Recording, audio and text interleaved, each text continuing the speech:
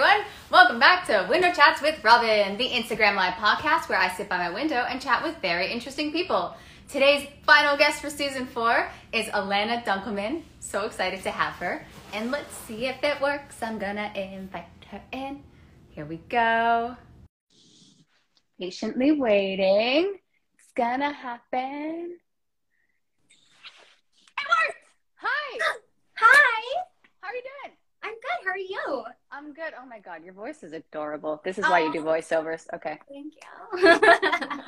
I keep changing my chair and now I'm like, where is this angle? There we go. I'm okay with mine. Are you okay with yours? I'm okay with mine. Question for you is I need to get an ergonomic chair because I've been sitting like a shrimp. Like, this is me. Like, I like sit like this and I'm like, why does my back hurt?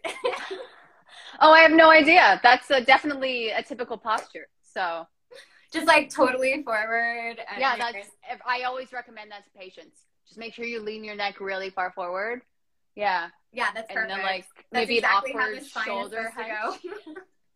Just like add some weird arms.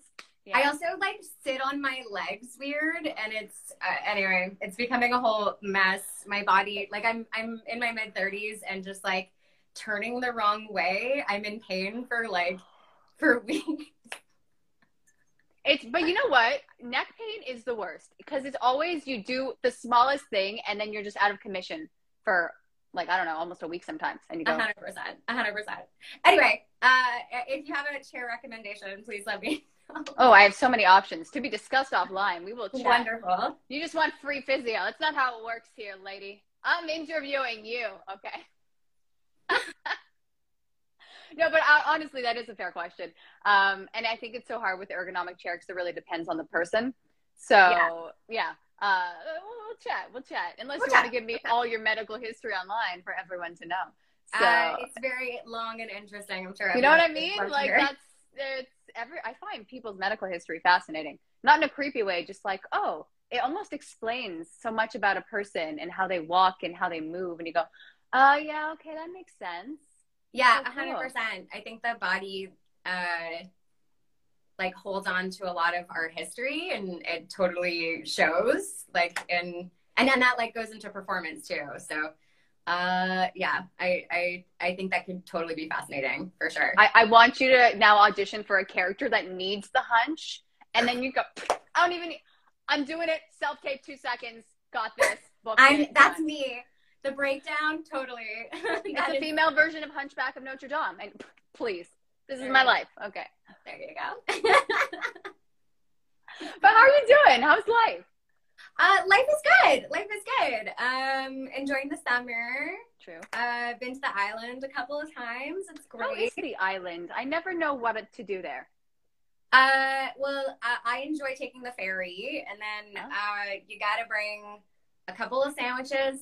You got to bring some cold beverages. Okay. And a towel, and then you just sprawl out and just enjoy yourself. So, what's the go-to sandwich? So, if for people who are not from Toronto, there's some islands just south of the city. Good. And then you can take a ferry over, and there's some lovely different sections. And there's Center Island, which is more for like. Oh, as a child, yes, the kitties. Yeah. All the rides that you think are so scary, and then you grow up and you go, that's not really a hill. Okay. Perception. That's right. I think I'm the same height that I was as a child, though. Oh my God. Wait, how tall are you? 5'2". No. Okay. Can you imagine coming out of your mother's womb 5'2"? That would be disturbing. Oh God, wrecked. Okay. That's too far? Maybe not. Apologies. Okay, well, let's find out. I'm learning everyone's comedic limits. And I go, maybe that was a little line. Maybe we'll not. We'll go back at it. It's cool. Okay, so sandwiches at Center Island. Not Center Island. One of the islands. Okay. One of the islands. Yeah. Yeah. What about you? How's your summer going? Not too bad. Chatting with cool people like yourself. I feel like I like what's going on right now because I have a blue shirt and the white blinds. And then you have the blue background and the white shirtish. And it's a compliment. I like it. Yeah. I feel, you know what, honestly? It's your finale. finale, right? It's inadvertently, we're very Israel right now. I didn't That's even true. plan it. And I'm like, look at us, two Jews, blue and white. Okay. Yeah, it makes me kind of proud. Okay. I feel like, do you wear a lot of Jewish stars?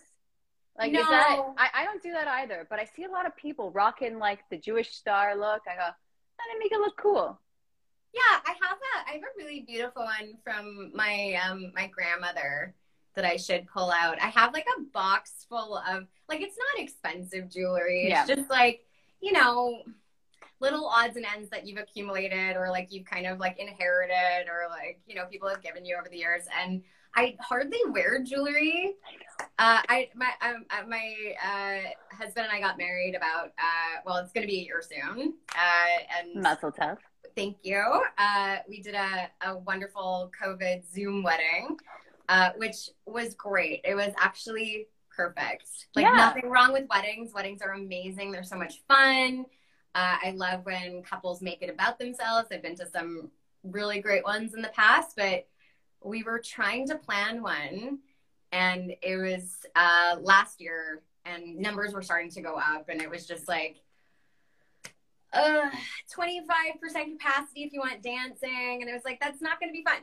So we just we got an officiant and got married in our condo and did it on Zoom, and it was wonderful, and we saved like who knows how much money. But so now $2. I wear a cute little ring that I love, and it's very pretty, but like it took a little bit of, it's not like a huge rock or anything, but like it took like a little while to get used to. Yeah, it weighs the hand down. Sorry? It just weighs the hand down. Even if it's barely a weight. You go, what is this new thing on my finger? It's very confusing. Yeah. But I did take it off. I was on set recently, and I just like took it off because like you just, I don't know if the character is married or not. It's not in the script. So I put it in like the zippy thing in my wallet just to like keep it aside. And I totally forgot to, you know, put it back on. And like a couple days later, I felt my finger and I had like a little panic attack. And I was like, oh my God, where's my ring? So like I'm used to it. But like I don't really wear jewelry day to day. I don't know. Maybe like sometimes I go through phases. So maybe I'll pull out the little star and rock it again. Who knows? Oh, I was just curious. I've never really asked anyone that, but you know, today I had a thought and I whipped it out there. Go for it. What does the cup say? Hello. Oh, here's hello, sunshine. Hello, sunshine. My mom calls me sunshine. It's the sweetest thing. That's adorable. I always think of that song, You Are My Sunshine. That was a classic. That's where it's from, I think. I should probably ask her, but I'm pretty sure that's where it's from. That makes sense. I haven't, yeah. I'm trying to think of any other childhood song that has sunshine. I think that's pretty much it. It's from the alphabet song. So, there you go. That's so funny with see, oh good, my husband just joined. See, I'm not the only one that struggles with wearing a ring, although we've been married for over 7 years, so I should probably get better at that. But I just don't like things weighing my hand down. But also and you work with your hand a lot, right? Exactly. Yeah. But also I sometimes wear it as a necklace if I feel like it, right? And then it's like my hands are free. Yeah, I like that. Yeah. I'm not wearing it now as a necklace, and we move on from there. There you go. That's okay. Have you changed? Are you still working under Dunkelman? Yeah. Okay. Yeah. Yep. I know. I'm still Deborah. Sorry, Happy. Okay. I use that for work. Okay. Oh, he's happy about it, I think. Oh no, that's oh, hello, Stefano. Nice to see you. Have you done a live before? I've never done a live before. Oh, this is so exciting. I should probably explain. So sometimes the comments are also delayed, which is also really funny. So it could be referring to a previous thing we said, and we never know. And then if they tell us what they said, by the time they tell us, it's like past the time. So we're live, but the comments are delayed. I find it very confusing and entertaining at the same time. So yeah, that's the gist of it. But also, everyone, thank you so much for commenting. See the hearts, see the love, appreciate it. That's awesome. Yeah. You're doing great. Okay. Thank you for my first live. I was a little. I know. Well, it's daunting, right? You go, okay, well, everything I said, it's live and people can see. Oh God. I have trouble sometimes thinking on my feet, and then I've listened back to interviews that I've done, and the amount of likes that I've said. I start like there you go. I don't know what it is. I guess it's a habit, but I'm trying to work on that. So not to be conscious of what I'm saying, because then you overthink what you're about to say. But it is a habit. It is a habit. I think it's from our generation, the like type of thing. I wonder if our generation, we weren't allowed to have a gap in our sentence. So while we're trying to formulate our thought, we use a filler word. So or like or something along those lines. I don't know. Yeah. That's my best hypothesis with that one. Huh. Interesting. Well, when I did a lot of things on Clubhouse, which was an audio only app. Right. And all the rooms where people were teaching you how to speak better and sound more confident, it was take the time and give yourself that space, and your thoughts are important. So the people that kind of it wasn't a commanding presence, but it was, I have something important to say and I'm not going to rush to say it. And I very much admire that, because I'm just like, mile a minute, let's go, let's talk, because I don't think you're going to keep listening to me, and I'm going to keep talking and talking and talking. So that's just where I come from. Everyone interrupts each other in my family. We've got to get our words in. And then you hear these people, and I go, oh my God, it's 5 minutes and you're still talking, but I'm listening. So there's something to it. I wish I could put it into practice myself. I admire the people that can. Well, I mean, practice makes perfect, right? So I think it's true. Just being a little bit more conscious of what we're saying, recognizing. I do that too. I kind of ramble on and on and on. And then at some point I'm like, I don't know how I'm going to end this thought. Sentence thought? Yeah. And I'm trying to be more aware of that. So thank you for letting me practice and of course. Be here. I'm really excited. This is just practice for not saying too many likes. And if we, something else comes up in conversation, amazing. Wonderful. Do you find that if you're being conscientious of what you're saying, do you find that affects your self-tape as an actor? Yes. Or even, oh yeah, okay. 100%. I think there's a difference between a character being self-conscious and an actor being self-conscious. So I think a character can 100% be self-conscious in a scene. I think it's written in if it needs to be. There's moments where like a character will break away and, collapse in on themselves, or however that happens. But I think when an actor is self-conscious, that's where some disengagement happens, because we get into our head. So we're thinking about that.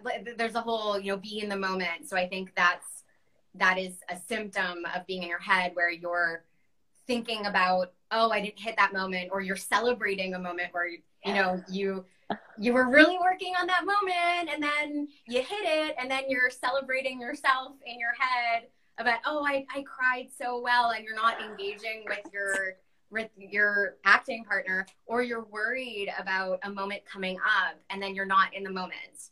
So I think when we start getting in our head, we're not being present with either the audience, or if it's a play, or if you're with an acting partner or your reader. If you're in your head, you're not engaging 100%. So I think it's 100, it's definitely something that I struggle with in my self-tapes. I think everybody does, but it's something that can be easily fixed. And it's been really interesting to have so many self-tapes during the pandemic, because everybody has been forced to watch their self-tape. Oh. No, it's great. It's great. Don't you want to see what you're doing? I mean, it is great. It's very interesting, especially for the commercial ones where I go, that's what I was doing? Okay. And haven't you gotten better now? I mean, that's a positive way to look at it. I think, yes, I have. But that's also what was really helpful for me during the pandemic, was seeing other people's self-tapes and going, oh, that's so interesting. And I learned so much from seeing how other people audition. I go, oh, why was I doing what I was doing? That makes so much more sense. And I find I learn best that way, instead of I just sometimes can't figure out what is wrong with what I'm doing.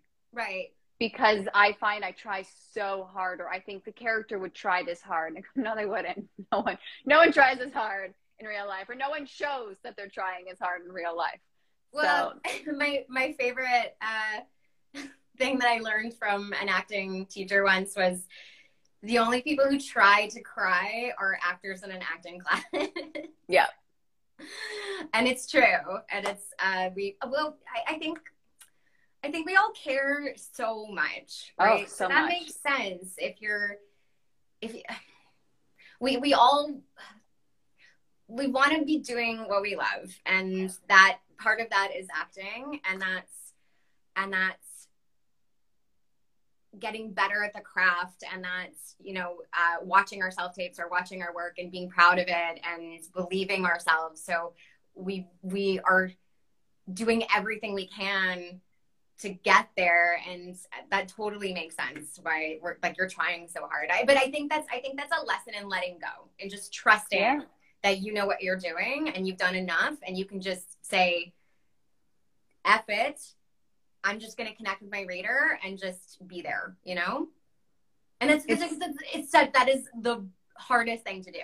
That is the hardest thing to do as an actor, I find. No, and I agree too. It's even the Shaylin here says, she's getting better at watching her self-tape May, but generally hates watching herself on film. I get that. Shaylin, I loved your self-tape May challenge. That was awesome. Some actors, I think there was not an acting coach, but just someone who's like inspiring other actors, and challenge where they were doing the self-tape May. Yeah. And it was fantastic. And I think I'm going to try to do that next year. It's just like picking a scene that you want to do and just doing it. Why not self-tape July? I mean, it's already kind of July 6th. August. Self-tape August. Acting August. Yes, it's happening. We started it. Go. Okay. All right. That's perfect. But I think the more you do something, instead of, because, you know, there can be a drought. Drought is a weird word, but a dry spell of sorts. Ebbs and flows. Right. And then all of a sudden you're getting back into it, and you go, what's a self-tape? How do I do this? What was my setup? What was the angle of my lights? What is this? Okay. It's a muscle, right? Yeah, exactly. There were times when I didn't have a large audition for a long time, and then you get one where it's, you know, 7 pages and you have a million paragraphs, and your brain goes, I don't know how to do this anymore.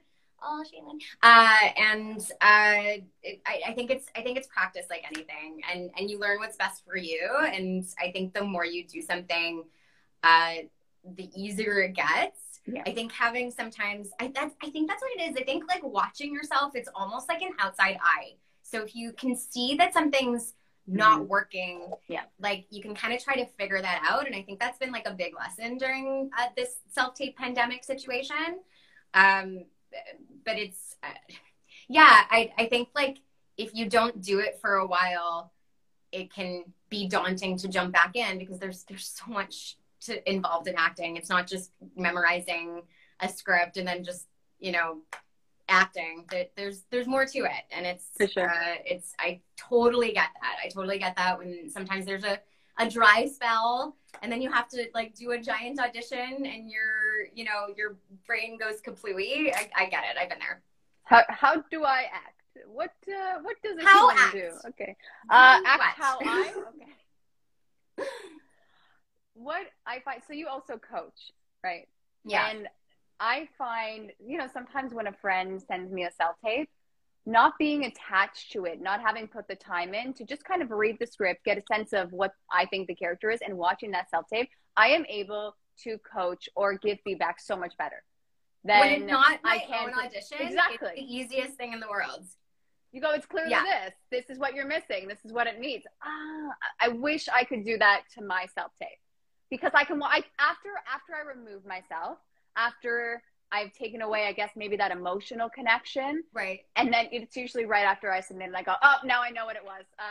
Can I, it's always a couple hours. I'm like, oh, that's what it should have been. Yeah. Okay, I get it now. All right. Do you see it on TV? Yes, exactly. That's what it was. Sometimes I like to read from the other character's perspective. Yeah. And then imagine with the character that I'm playing, what they would be doing. So it kind of removes yourself a little bit. So you're not so locked into oh, this is what I think I should be doing. Oh, this is what I think they want. And it kind of gives you that like distance where it's like, oh, like this character is reacting to the character that I'm playing. What's going on? So it just kind of gives you like another perspective. So you're not so hyper focused. But I totally get that. Like I've been there too, where you're working on something, you know, the breakdown. We get in our heads where it's like, oh, I'm not this character, or I am this character, or like I don't like this is what I really think it is. And then you know you're having trouble with the moment, and then you work on it with a friend or a coach, and they just say something, and it's duh. Like obviously it was that. Why didn't I think of that? It happens. It totally happens to me. 100%. Yeah, I'm with you on that. It happens a lot to me. I mean, and that's oddly reassuring to hear, given that you are way farther along in your career than I am. So it doesn't matter how far up you are. I think there's always going to be that self-doubt of sorts, or that kind of, what is this beat? Why is this scene here? I don't understand this. No matter, I mean, maybe if it's really good writing, wouldn't that be great? Like, not that nothing is good writing. There is good writing out there. But if something you just read and you go, I know exactly what it is. I know exactly what this is. I understand every moment, and go. And then if you book it, you book it. But that confidence of going, I know I have a sense of what this is. I'm going to do it. I am confident. And that is honestly, it's not even the goal. It's so weird. I would like to book something. But the goal is almost for me to. You will. You 100% will. Yes, it's don't fall for scams. But I think it's really important to have that confidence in yourself, because otherwise it doesn't matter what agent you're with, what part you're auditioning for. If you don't believe that you can do it, you get on set, and then you know, the environment's completely different than the self-tape you were creating.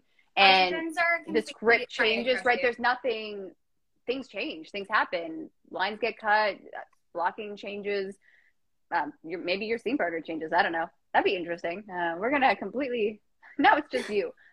Okay, cool. It's a monologue and I'm not talking to someone. That's cool. I do that all the time.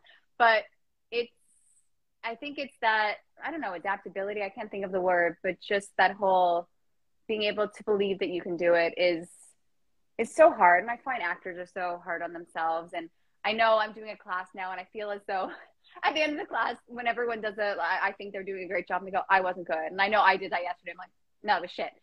Because it's so hard to, when I get lost in a moment, I'm like, I didn't feel like I was present. You're like, no, you're not supposed to know that you're in the moment. I go, it's confusing. I have a lot of thoughts. Yeah. I think that the best auditions I've ever had were ones where I've left and have said, I don't even know what happened.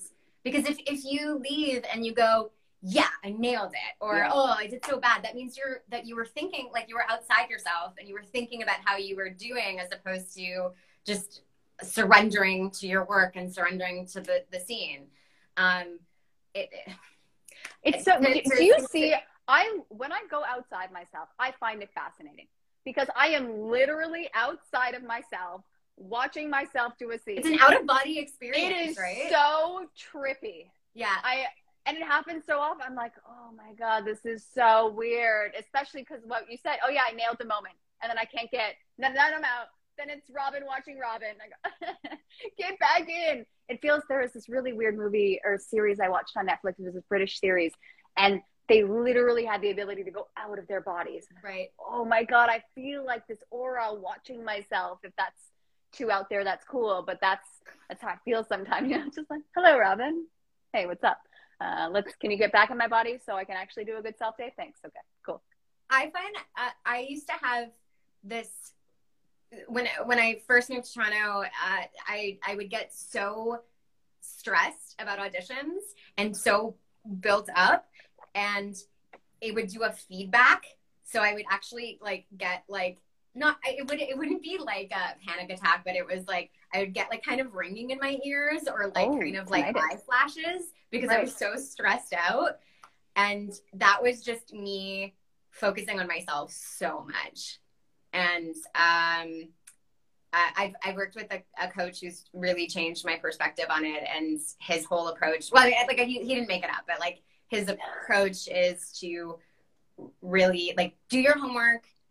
It's 99% of acting is the preparation, is knowing your text, understanding scene breakdown, understanding yourself, understanding emotionality, and then saying F it and completely engaging with your scene partner. And then that kind of takes the pressure off of you because you're not thinking about what you're doing. You're like, oh, my reader's an amazing actor. I'm going to make them an amazing actor. I'm not worried about what I'm doing. So that's made me a lot more relaxed in auditions and less like so vibrating. And that kind of goes into play with like trying so hard where you're just like, I really need to show them all my homework and I need to show them how good an actor I am and I'm so amazing. And then it's like, calm down. You've done everything that you can do. Just engage with the reader, make them look good.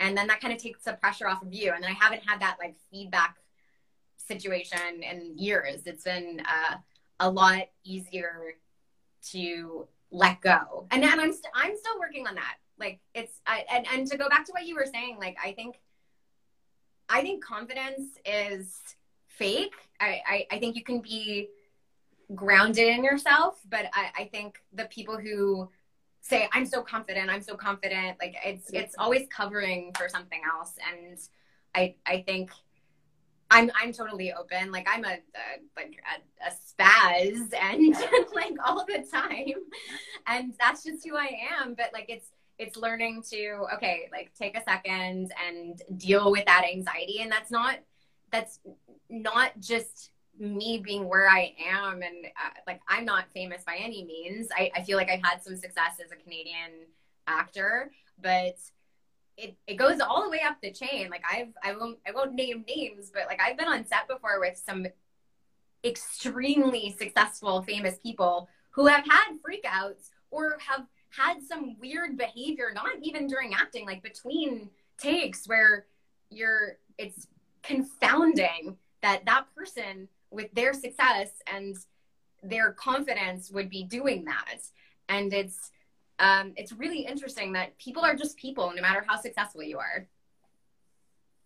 It's true. And you know what? It's not even just actors, right? It could be directors. It could be it could be anyone. Everyone. That's right. Acting. I mean, everyone is just kind of trying to keep it together and just get it done, because this industry, it's moving fast. It's stressful. There's money involved. Like there's so many different aspects, and we're only privy to certain components. Right. And it's so, the more I work behind the scenes, the more I'm thinking, and this is not trying to offend any actors, but we're so obsolete in a sense. There's so much going on. We're just a cog in a giant machine. Like, we're just like, this cog works, get in there, do your job. Like I used to feel bad that I didn't feel like an artist. I don't consider myself an artist. I consider myself a technician. I show up, I do my job, and I leave. Like that's, and if there's no, like, how did an acting coach, the same acting coach that I worked with, you can't not feel like acting on the day that you are hired to act. You got to show up, do your job, be professional. There's a lot of money involved. I'm sorry, that sounds awful, but it's like, you have to take the emotional. I have trouble with that because you put a lot of emotion and work in auditions, but once you book the job, you go. If you don't feel like being there, don't be an actor. Yeah. Like, show up, do your job, be ready to go. You got to know your cues. You got to know your work. If it's an emotional scene, like, get ready, do what you need to do. There's a lot riding on you, and that's why we get paid the amount of money that we do, because you know, you got to hit your mark, you got to cry on command, or not on command, but like, you know, there's a lot involved. So it's, I think that if there's this, like, you know, I'm an actor and I'm like an artist and I don't feel like it today. No, you're a technician. You show up. If you're a mechanic, like, your mechanic is a technician, you're not going to show up to the car shop and he's like, I don't feel like doing it today. You know, he opens the hood and he works on your car and then you go.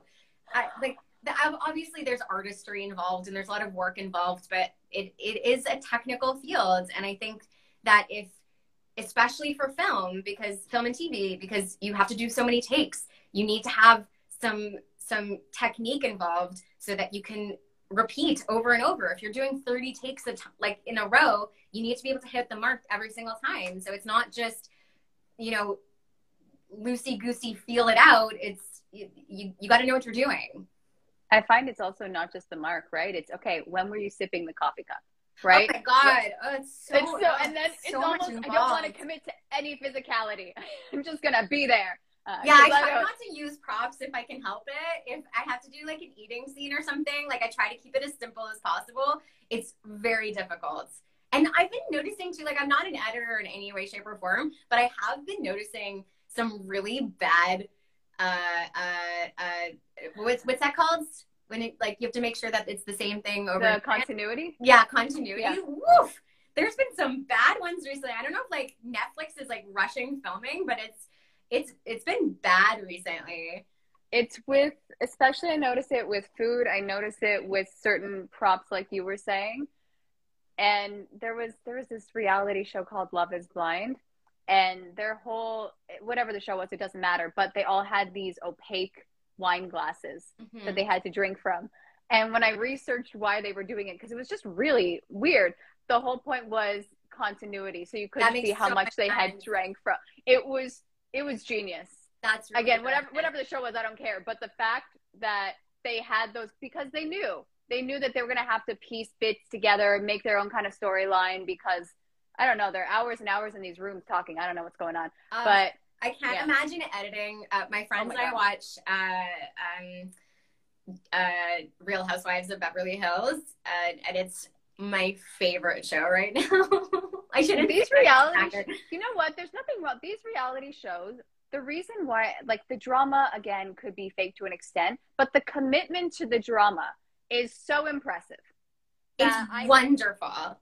I love it. It's great storytelling. I'm compelled. I haven't watched The Real Housewives, but I watch whatever Netflix tells me to watch. So whatever their show was with these couples that were together that ended up going to a different couple, I don't know what that was. It was compelling. Same wine glasses. I watched any show with a wine glass. It's we scream at the TV about how crazy these people are. They have too much money.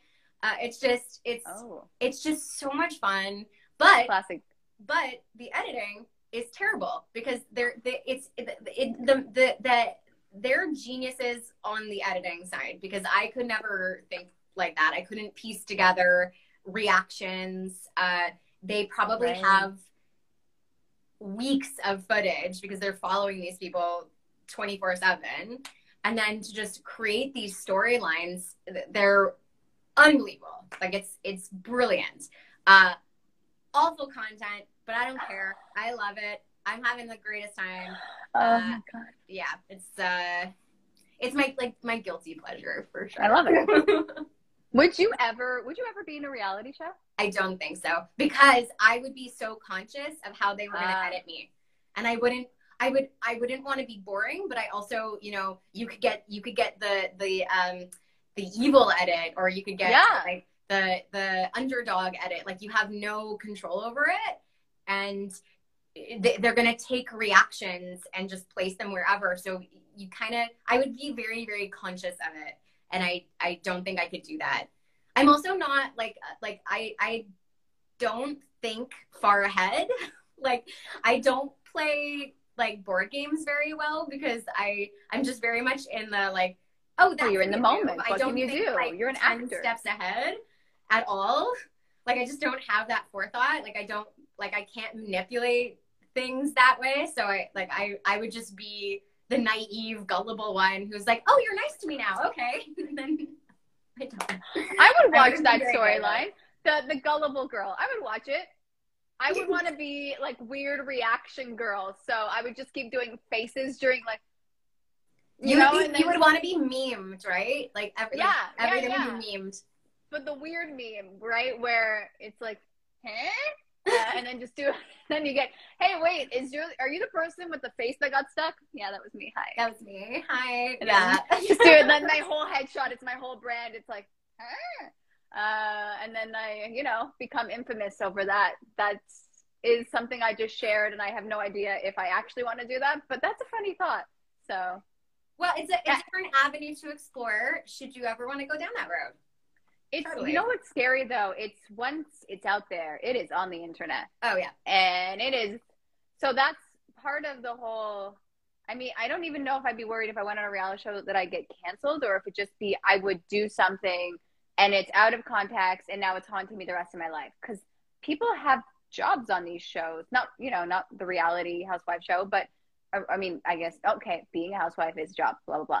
But not those housewives. But maybe, yes, actually, I'm going to stop talking about them because I have thoughts. But moving on from there, it's the whole fact of you, when you create something and when you put it out there, it is there and you can't take it back, or someone using something out of context, it's still there. And again, this whole cancel culture mentality is terrifying sometimes. You go, oh God, I swear that's not what I meant. I don't know how to explain it to anyone that is not going to listen to me. So that's the only reason I don't do reality. I mean, I know it's been said before, but I'm so glad that the internet didn't exist when I was in high school. Even oh my now God. I get like Facebook memories of like me vague booking on Facebook and just like shaking my head at the ridiculous, you know, emotional things that I used to post on there. And I think we're all learning. Yeah, and I agree. Especially in our age bracket, I think we're learning what to put on and what not to put on. I have completely avoided TikTok. I think the first time I went on there, someone was like removing their braces with a pair of pliers, and then I just closed it and was like, "That's not for me. I'm in my 30s. That's I don't know. I don't understand." Yeah, that was my face. I was just like, I was just, well, having worn braces and having known how difficult it is to remove. Okay. and Wow. they're expensive. Yeah, those are really, I don't know what's going on. They're very expensive. I would not be doing. Well, I guess they thought they were going to get a lot of hits and followers, and it would just pay for it. I don't know. But that's so terrifying, right? I'm not doing it for myself. I'm doing it because I want other people.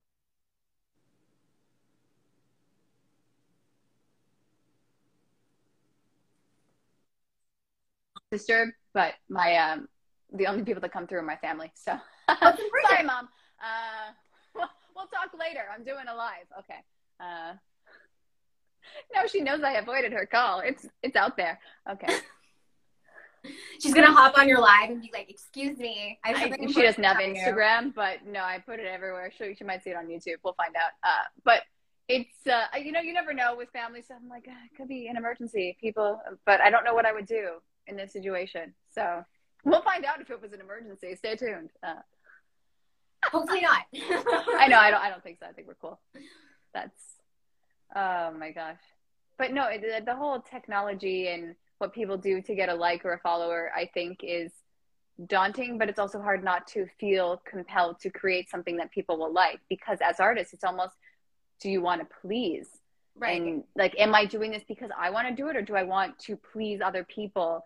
And I feel like I get caught in that sometimes, especially with social media, because sometimes, oh, well, how many followers do you have? I'm like, whatever, it's people. I don't know who I resonate with. I don't know my audience. Okay. I mean, correct me if I'm wrong, because you work a little closer with casting directors, but I feel like they don't have the time to hop on Instagram and be like, oh, Alana Dunkelman has this many followers, I will cast her. I don't think it matters. I really think it's do your work. If you want to share your stuff on Instagram or on Twitter or wherever, great. But just be consistent. Yeah. Get better at what you do, which is through classes, through watching yourself, through however you want to up your game. But I think we're in a weird time, because I think there is some content that they're going to cast people who are popular, and that could be from. I mean, I got my husband and I watch UFC, and one of the fighters is retiring, and he's like, I want to be a movie star. And I got so angry, because it just feels like a lot of people think that they can just turn around and be a movie star, or like, and you know what, maybe he has an agent, and maybe they're just gonna give him some, you know, fighting movie or what. Great, good for him. But I think there's content that can totally be filled in that way. Fine, if that's what they want. If they want to cross, you know, take a star from a reality show and put them in a romance movie because they're like, it just fits with that character, great. But I think, like, at the end of the day, I want to be an actor forever. I've come to terms with, and it's taken a lot of work with what I consider success. And to me, being an actor and making my being creative every day is a success to me.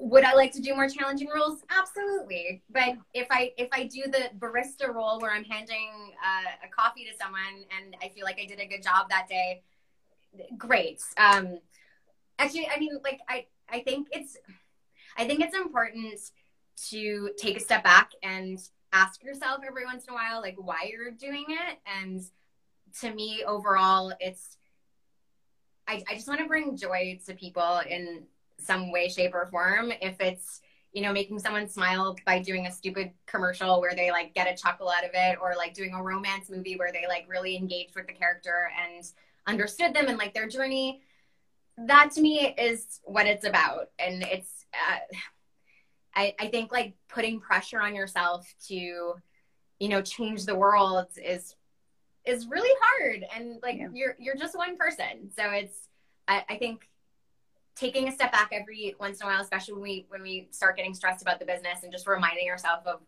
why you're doing something, I think that's really important. I don't know why I went down that road. No, but everything you were saying, I really appreciate you saying, because it is important to kind of take that step back, because I feel as if there's certain points when the stakes are so high. I have to book this. I haven't booked something in so long. What's going to happen? You know, even maybe my agent will drop me. Maybe if I don't book this, if it's a bad audition, they'll never audition me again for casting. And you create such a negative spiral in your head. And you're getting the audition. First off, that means they want to see you, right? People don't get the audition. And okay, if it's not a good audition, that happens. Move on. Even though I have learned that they can keep all your past auditions, and that is terrifying for me. But then I like to think, and then I take a step back again, because I'm always trying to take a step back like this.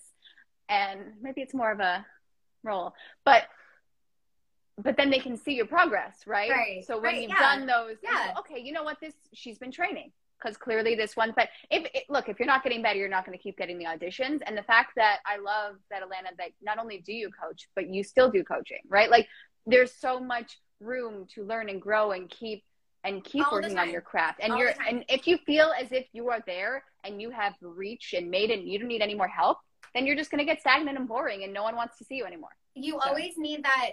I mean, even if you're just like, that's why I try to watch everything that I do. And, or like if I have a project coming out, like it's not that often, but like once in a while, I'll watch what I do, even though like sometimes I'm cringing. Oh, I know. I hate that. Yeah. But I do watch it. I think it's important because it's a learning opportunity too. But even the most, I hate the word talented. When you're watching someone who's really good at what they do, that's years of work. Yeah. So for example, Tiger Woods, okay, he's just an example, but like, he still has a coach. You always need an outside eye of what you're doing. That's true. And I think it's so important to consistently train and even if I'm helping someone or coaching someone, I'm always trying to just bring them up to the next level. And, it's hard to, I mean, like when I'm helping people with self-tapes, it's really hard to like fix them in an hour or one session. It's impossible. But I think like there's like little baby steps that you can do and to just like up your game every time. So like even for myself, like if I watch a tape and I don't feel like I hit something, I like to go back in and just try to adjust or try to like just always consistently challenge myself to, you know, like I did a tape the other day and I had like a really big reaction and I didn't believe it. So we went back in and I wasn't trying to like, again, I'm not trying to like consciously like be so aware of what I'm doing, but just like relax into it so I don't have to push. And I think that's what it's about. It's just like I hope to be alive for a long time and I hope to be an actor until the day I die. And it's a marathon, not a sprint. So I think it's just gentle consistency and growth over time. And I've found like if I watch my first, well, I don't have my first auditions, but you know, the first thing that I ever was on to now, I feel like I've improved a lot. And even over the pandemic, I feel like I've improved a lot. And I think that I think if you stagnate or like what you said, like just believe that like I'm good now. Look how great I am. Yeah. You're kind of resting on your laurels. And I think it's important to always be growing and always be training, even if you're like, I don't think someone needs to pay $1 billion and go to a coach every week. I think it's important to have an outside eye, but I think you can work with friends and just figure it out. Like acting coaches at the beginning figured it out. I think it's just consistently working and challenging yourself to think, okay, is this something that someone would do naturally? Okay, that doesn't look natural to me. How do I figure out a way to do that in a way that seems like a human being? You know what I mean? And then if you can't figure it out, then hire a coach. Like I don't think it's like you have to, to go broke trying to become an actor. But I think it's important to always train. I think. Yeah. I mean, I'm saying that as a coach, so. No, but one of the things I remember when we were talking before, and this, I really appreciated you saying that you want the people that you coach, the actors, you want them to not need you. Yes. You want, and I love that. It's you want so them important to build up their confidence and give them some skills, but then know that eventually the goal is that they won't need the coaching per se, or at least not as frequently. Yes. And I love that. I love that about you. Yeah, I have. I've had experience with other, not so much in Toronto, but like in other cities where people really start to depend on their acting teacher, and they do amazing work in class. And like the teacher is able to like trigger them in a way, and they're so connected and they feel so great and they're so emotional and they look great, and everyone's like, super proud of them. And then they do an audition or they get to set and they're unable to do what they did in class. Mm-hmm. And that's because a lot of teachers direct, and that's great. I think directing is great, but I think it's so important. And that's what I've tried to instill in clients that I've worked with is, even if I'm just coaching them for half an hour, is just to give them a couple of skills. And I've actually been doing that at the end of sessions with kids, where I'll just say, okay, so here are some things that we worked on today. Try to do this for next time. Try to think of, how can I be different from the beginning of the scene to the end of the scene? Try to make it more active. If you're going to be turning your head, don't do it like a robot. Maybe do a little bit more gently. Just like little things that can help them. I can't fix someone in half an hour, but I can give them little tools. But I would want. But it's also, are you fixing someone, or are you? Because do you believe there's one right way to do a scene? I think a scene is like a piece of music. I think that it's been written in a way that the writer sees it. I think that scene structure is really important. There's a reason that it goes from the beginning to the end. There's a reason that it's in the script. Most of the time I'm not auditioning for the lead. So what's going on with the lead that I'm helping them get there, or I'm blocking their progress to their goal, right? So what is the purpose of the scene? I mean, can it be played any which way? Sure, but typically, like, it's going to be played a certain way. If you're doing an MOW, you're not going to audition as a serial killer, right? That's just no, exactly. So exactly. So it's a choice. It's not the right choice. Yeah, like exciting, but not correct. Interesting to watch. Okay. Why did they bring out like a gun to the scene? It's a romance movie. Anyway, I don't want to talk about guns. That's not a good thing. But true. Like, okay, so if you imagine a scene as a piece of music, every actor is going to be a different instrument. So sometimes they're looking for a viola, sometimes they're looking for a harp, and like, it's just, are you the correct instrument for that orchestra? Are you another analogy, are you the right puzzle piece for this puzzle? And it's, I mean, you've worked in casting before. Like, there can be 10 actors playing the same notes, playing it the same way, and then it's just, you know what, that person is just the right fit. Okay, I have a story actually about it's that. Shocking. Yeah, no, go ahead. I'd love to. Story time. Okay. So this is my like big, like, it's, you know, actors have stories that they tell where it's like, oh, okay. So not a big deal at all. But I signed with an agent a few years ago, and my first audition was for Mrs. Maisel. And it was actually for Mrs. Maisel. And this was years and years and years ago. And I did it. And I was like happy with the work. And I ended up getting an email from my agent saying that the casting director wanted to actually call me. And she called me from New York and told me, and this is one of those like I never get those moments. And it was just one of those like a little backpat. So she was like very complimentary and just felt I was a little too Canadian. So she wanted a little bit more like chutzpah. So we redid it and I was really happy with it. But obviously they went with like a very famous person and she's amazing. And it's like, there was no way that I was going to get this role. But it was one of those things where it's like, I rewatched the scenes that I did and then the ones that she did. And like, it's very different to watch a self-tape. Like you're on a background and it's one, like you're watching the one person the whole time. It's weird. And then you watch someone who like they have the set and they have the lighting and they cut and, you know, it's put together very differently. But the acting beats were the same. Like she read the scene the same way that I did. So it was one of those, like, I'm not putting myself on the same level as her. She's clearly like a fantastic actor. You should. Okay. Thank you. It was just really like just proof in the pudding that like like everyone can do the scene and read it the same way. And it's just like, she was the right fit. She had the right agent. She was just coming off of House of Cards, like clearly better fit for the role. But like, we did the same acting. She was just a different instrument. And I think that's why it's so important to really like understand text work and really understand like the flow of the scene, because like that's what it is. So anyway, that was my little like actor moment or some casting director who's never auditioned me ever again. But like, you know, it doesn't, I love that story so much. But because for so many reasons, first off, you were right on the money with the scene, which is such an amazing feeling. And what we were talking about earlier with watching your self-tapes, the fact that I'm going to watch it. I'm going to, what did she do that I didn't do? Oh, I got the exact same beats, very similar.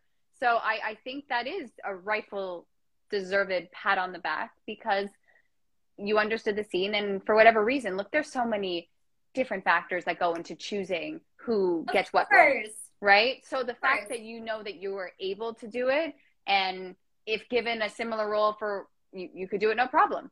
And if you're the right person for that and you book it, great. But if not, like this is just a role in your wheelhouse. And the fact that casting doesn't call people, the fact alone that casting, where you're having a conversation, they are busy people. So they're calling you, and it's so funny that you're too Canadian. Just start throwing some swear words. I don't know what that means. Okay. I'm not apologizing. You're welcome. Okay. I'm not sorry. I'm sorry. Oh gosh. I find it, and then I know now there's like this controversy with should Jewish people play Jewish roles. So I think that stuff is interesting too. But I think if anyone is willing to study the character and understand the character's background, I think that's fair game. I think right now I'm doing a piece that's involving the Holocaust. And for me, if someone's willing to learn about the Holocaust and take that time and do that role justice, I'm all right with that. I think it's just, I grew up talking about the Holocaust and my grandmother was a Holocaust survivor. Yeah, and you know, you just kind of, you live in that and you know what it is. So I think if it's a tight timeline for certain roles and I would cast authentically, I understand that. Because if it is a quick turnaround, you tell me Holocaust, I go, I am there mentally. I know exactly what you're talking about. Not that I'll still do what research I need, but I'm there. I know exactly, I understand this. Because that is what I grew up talking about. That is part of my identity. So I think with that kind of stuff, when it's if people don't take the time, I get frustrated, even if it's a blessing. Sometimes I'm like, come on, Baruch atah Adonai, let's learn the words, people. You know? Yeah. Okay. That's just me. Anyways, yeah. No, I feel you. I think it's. Oh, Wendy Wendy gave you a shout out that casting doesn't call people. Yeah. Thanks, Wendy. Except Atlanta, yeah. I think it's a difficult conversation. I think it's like I would hope that casting would try to be authentic as possible, especially with like with neurodivergence and different ethnicities, they're really trying to focus on that. And I think sometimes as a Jew, and like you see that they've casted someone who's not Jewish, it like kind of like, you know, gets my back up. But I would hope, again, same thing. Like I would just hope that that person would have done some research and understood some traditions and understood where the character is coming from. I did an audiobook recently, and I was really happy that they put in casting that they were looking for someone with Jewish background, because it was a young adults novel about the Holocaust, and it was a really moving, very difficult recording. I mean, not like challenging in that it was my first audiobook, which was like a completely different recording style than doing animation or video game or commercial. Where that's endurance right there. Oh, okay. Whoa, way different, because you're talking the whole time, and you're talking, like, the sessions are typically 4 hours, so it's and you only get paid, correct me if I'm wrong, you only get paid for the hour of record. So you could record and spend 3 hours recording, but if it only ends up being an hour that they use, that's all you get paid for. Yeah. So it's not a huge payout, but I mean, like, I'm not digging ditches. So not that there's anything wrong with digging ditches, but it's like I'm standing and just talking. So it's fine. But yeah, very difficult. But I was really, really happy to be and proud to be involved in that project. And it was just it was only one of 2 projects where I was like cast as a Jewish person, but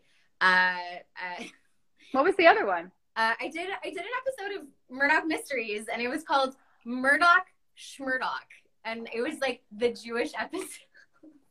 You come on, oy vey, Mike. It was fun. That was fun. But I got to use Yiddish in both projects, and I actually learned Yiddish growing up at school. And my mom was so proud. She was like, "Thank goodness, you know, that we sent you to private Jewish school. All that investment really paid off." Which is that? Not Bialik. Which one is? Yeah, it's Bialik. Yeah. Oh, it is. Oh, okay. I'm an associated girl myself, so okay. Can we talk? I don't know. We have been. There was an unspoken rivalry for no reason. No. Although all my schools have been demolished now. They no longer exist. Mine is very different. Very different. It's Shayla, I think it's hard since often there are visual stereotypes leaned on for the Jewish casting factor. The joke that I'm half Jewish and nobody think I would look at, and my husband has 0 in him, but what? Yeah, it's interesting. This whole, and again, I know I was debating bringing it up or not. I'm just always curious. I don't think there's necessarily a right or wrong. I think just do justice to, especially if it's a real person. Right. And that's part of my struggle right now with the scene I'm doing. It's a real person. And I think with so many stories, there's so many different versions of what the actual story is when it comes to real life, right? So if you take time to look at the character outside of the story that you're presenting, that to me, I've learned is so important. Because the piece that I'm doing, it's called Playing for Time by Arthur Miller. And essentially it is one person's recollection of her experience in Auschwitz. And so my character is not portrayed in the best light. And I thought, well, this is interesting. She's the conductor of the orchestra in Auschwitz. And she just comes across as very, very serious. And okay, she has a German background. All right. And when you look into her, who she is as a person, and again, there's very little because she ended up, it's a mysterious, not to ruin the plot, but I will. She ends up getting killed in the camp, potentially food poisoning. No one's really sure if it was most likely intentional. And everyone else who leaves the orchestra says she was a hero. But the way it was written, it kind of makes me feel as if she was a villain of sorts. Or she was a human being. Right. Exactly. Right. And that's the thing. And there are so many different sides to humans, and everyone has a different version of a story. So what could her version be? And the fact that I think the hardest thing when it comes to things like the Holocaust is not everyone survived to tell their actual story. Right. So now you're just hearing what people think their story could be. And I think that's why when it comes to casting, maybe it really is just for Holocaust stories, just making sure that people like give justice to who the character was and who the life was before the Holocaust and outside of that. And it's so Ooh, I never realized how passionate I was about doing justice to a story until I tried to tackle this piece, and I go, oh, I've got a lot of thoughts on this. Well, it makes you think about like how people are portrayed, like not just Holocaust, but like that's the thing, right? In any sort of situation, it's any biopic of sorts, or even characters in general, that everyone has a past and where they're coming from, and are you doing justice to whatever, like even like physical, mental ailments that you're bringing in? There's so many. And that's why I think when you were talking about before that, you know, the UFC fighter wants to be an actor, and that's fine, right? And, you know, go in and yeah, he'll definitely be a box office hit, whatnot. But if you're doing certain characters that really require the time and I guess the research to an extent, well, I just the feel craft of it. Like I think people just think that they just show up to set, and it's I think it's not insulting to actors. It's just there's so much more involved, and I think a lot of people don't give that respect because they just see it on TV, so they just assume that it's easy. And I think that goes hand in hand with like doing the research and paying respect to it. And I think like all in all, I think like there's so much more involved to becoming an actor and to having consistent craft. Ooh, my doorbell's going. Hello, doorbell. Okay. And I think it's important to recognize that. For sure. And it's not, you know what, it's not just, we talk so much about the self-tape and the auditioning and what's going on, but it's when you book the role, that's still terrifying. Have to okay, you know, there's still, make sure we talked about before, being professional, knowing your marks, showing up on time, which is part of professionalism, but being aware that there's going to be such a redundancy and there's so much waiting around, and no one cares if you're tired, you know, like no one cares if, I mean, look, there are people, I would never want to have a diva moment, but wouldn't that be fun? You know, I've been waiting. I want to stand in on this non-union film. I can't. Let someone else deal with the lighting.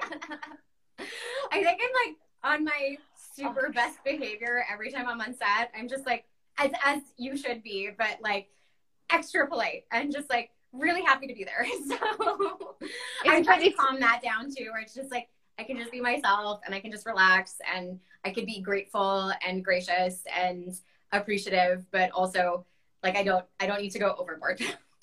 So it's so, because you know what it took to get you there, right? So you just, I think there is an element of gratefulness that everyone should have just to be able to be on that set, and even a level of appreciation for the people behind the scenes that it is so hard to set up a shot.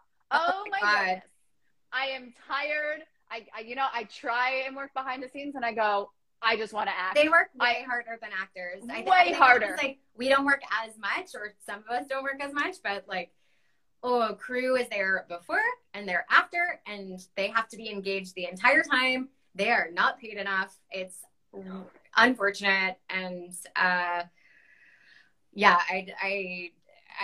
really respect them. Yeah. I think it's just important to also know that if you're still new to acting, you're not booking things, it doesn't, even if you book it, there's still, when you're doing a self-tape and you do it 20, 30 times, you're not going to have that privilege on set. No. So just be ready and just give it your best in a sense, because it's, there's money, there's time involved. You just gotta be ready to go. That goes hand in hand. I know I keep focusing on that, but hand in hand with craft, because and technique, because you don't know if you're going to go first. So let's say you're doing a scene and it's you're with the lead or whatever. They're going to focus on the lead. They're going to get the best takes, and that's totally understandable. And maybe you'll go first. Maybe they'll do a turnaround and do it on you. Most of the time, you'll get 2 or 3 takes. And I think being ready and understanding your craft and being generous with them and hoping that they're the same to you, because sometimes the lead gets whisked off to go get changed and you're just looking at a tennis ball, or they're not generous. Like sometimes that happens. My experience has been 99% leads have been extremely generous. And I would hope that if they didn't find success right away, that they maybe were a day player or had a recurring, and like they understand what it is to not be on set all the time, and to respect you as someone that they're working with. But Just to clarify for actors that don't know, sometimes they get one shot. So it's usually just filming the lead actor first, and then they have to completely reset the cameras and get the reaction, like your like basically your footage. Yeah. So it's very interesting. But it's so a huge part of me goes, why can't you just have two cameras? Sometimes they do. Sometimes they do, and then it's great. On the set. But yeah, that is great. You go, oh, cool, because I feel as if sometimes I go, oh, I had such a good, and then if you try and replicate the emotion that you love, never comes out. But that's why you got to be focused on them, because like, and not try to repeat something, right? Yeah. I think that's something that I feel so dumb, but I remember the moment that I realized that things weren't filmed at the same time. I was watching Back to the Future, and I was like probably in my teens at that point, and then it's that scene where he's going to meet Doc in the parking lot, and then he's like, you know, petting the dog, and then the truck opens and some light shining on him, and I had a moment, and I thought to myself, they're probably just shining a flashlight or some sort of light on his face. He's not looking at the truck. They're not filming that at the same time. And I had a moment where it was one of those head smacking moments of, duh, they're not filming that at the exact same time. And then once you get to set, you realize, oh, nothing is filmed at the same time. And every shot is filmed most times it's filmed out of order. And that goes, again, experience on set, craft, understanding that like they might just ask you to pick up halfway through the scene because they want another take of that portion, and just being able to go with the flow, but relying on what your technique and craft as an actor, because it is really hard work. It's I had a big moment on I was not to name drop or show drop it. Here we go. But I was on Transplant, which is a medical show that they film in Montreal, and it's a great show. And I just had like a walk and talk scene. I was just on one episode. Hard. But it was, so very hard. Yeah. And I learned so much from the lead because there was a moment where we passed a door. So we were in a stairwell, and then we passed a door, and I was late with my lines. And he actually, he wasn't rude or anything, but he jumped to the spot in the script where we needed to be when we were in the hallway. And I had a moment, like, I wasn't mad or anything. I was just like, oh, okay, we need to be there. And I was just so impressed with him because he had been, like, he's a lead on a show and he knows exactly what to do. And it was like a big learning moment for me where it's like, he's on set every single day and his brain is just working in a completely different way.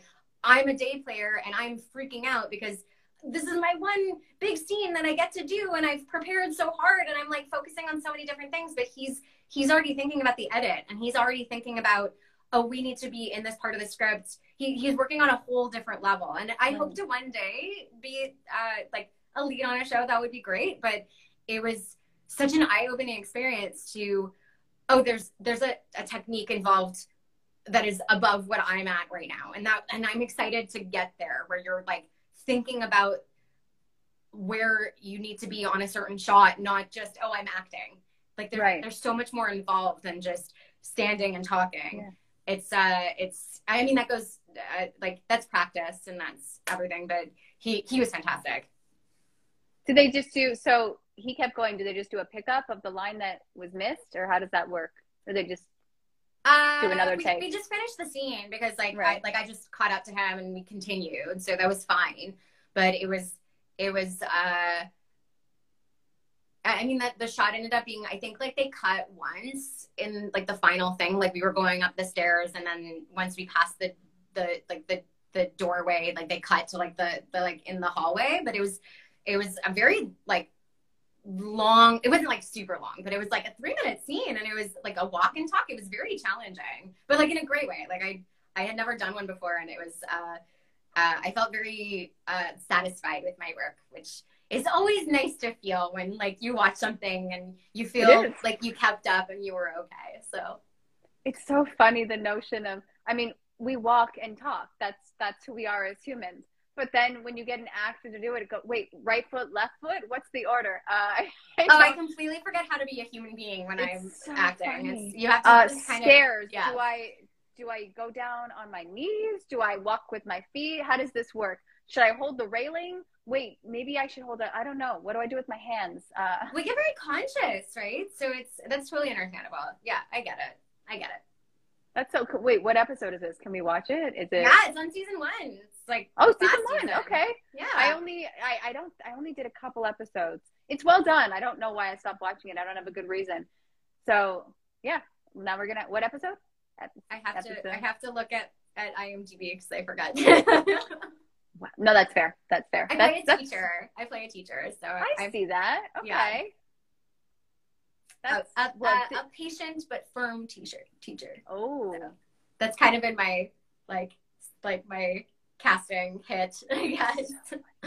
I see the patience. I don't see the firmness, but that is where the actor comes in. Okay. That's right. It's a different aspect of my personality. Yeah. Yeah, I don't have time for this. Okay.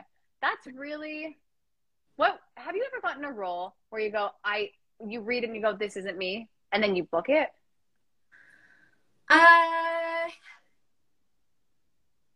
Not like completely out of my realm. I mean, I think I auditioned, I did a movie for Netflix a few years ago where I did the audition, and then when I got to set, they just asked me to kind of change it wasn't like I started acting and then they were, unhappy. They just said how we view the character, and it wasn't how I envisioned it, but that was fine, and we just went with it, and it was great. But it was not how I had auditioned with it, so that was just a slight change. But I guess right now I think I'm shifting into young moms, and that's been an interesting situation.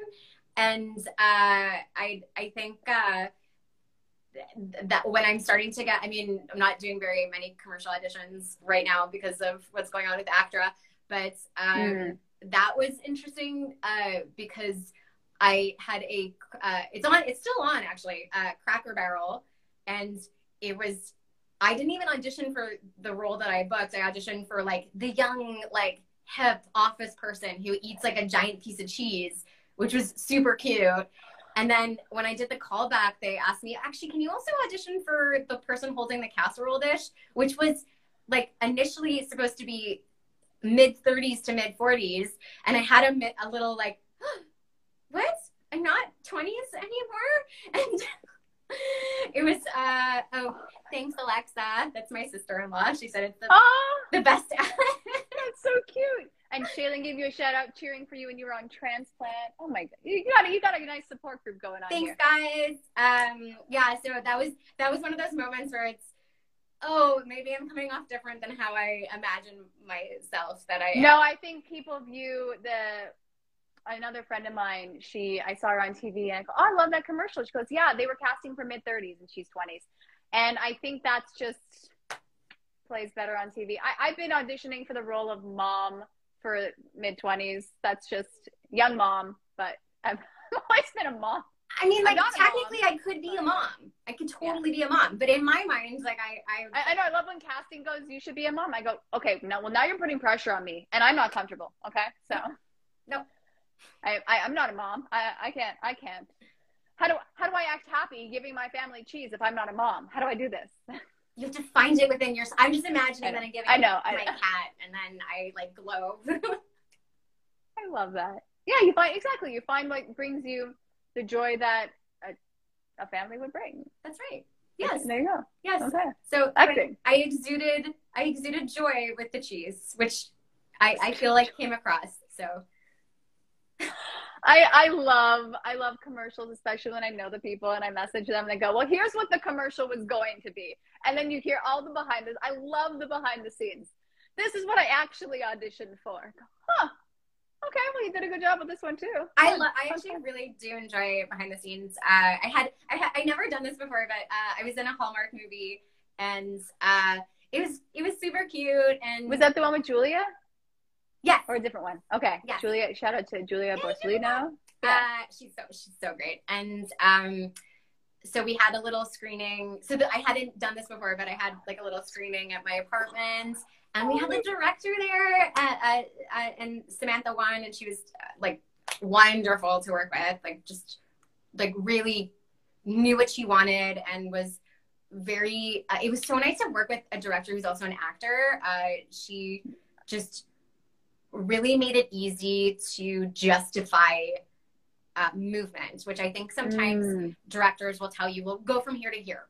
And then you have to figure out, okay, well, why am I going from here to here? Yeah. I mean, like, obviously, if you're just like bringing something to someone, great. But she would actually like walk through as the character in the set and walk through what she was asking you to do, especially with physicality things.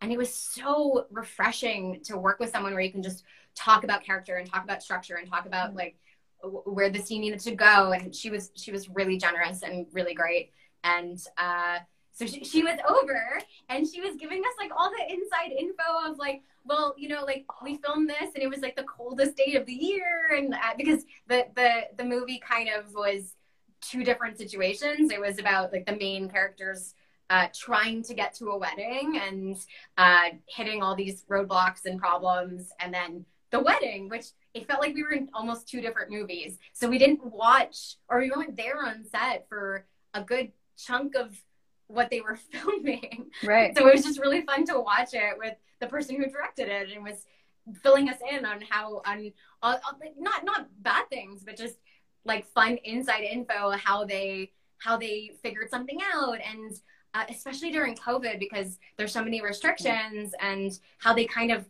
made it look like there were more people with extras, and how all these little things that they were able to do is really cool. It's impressive.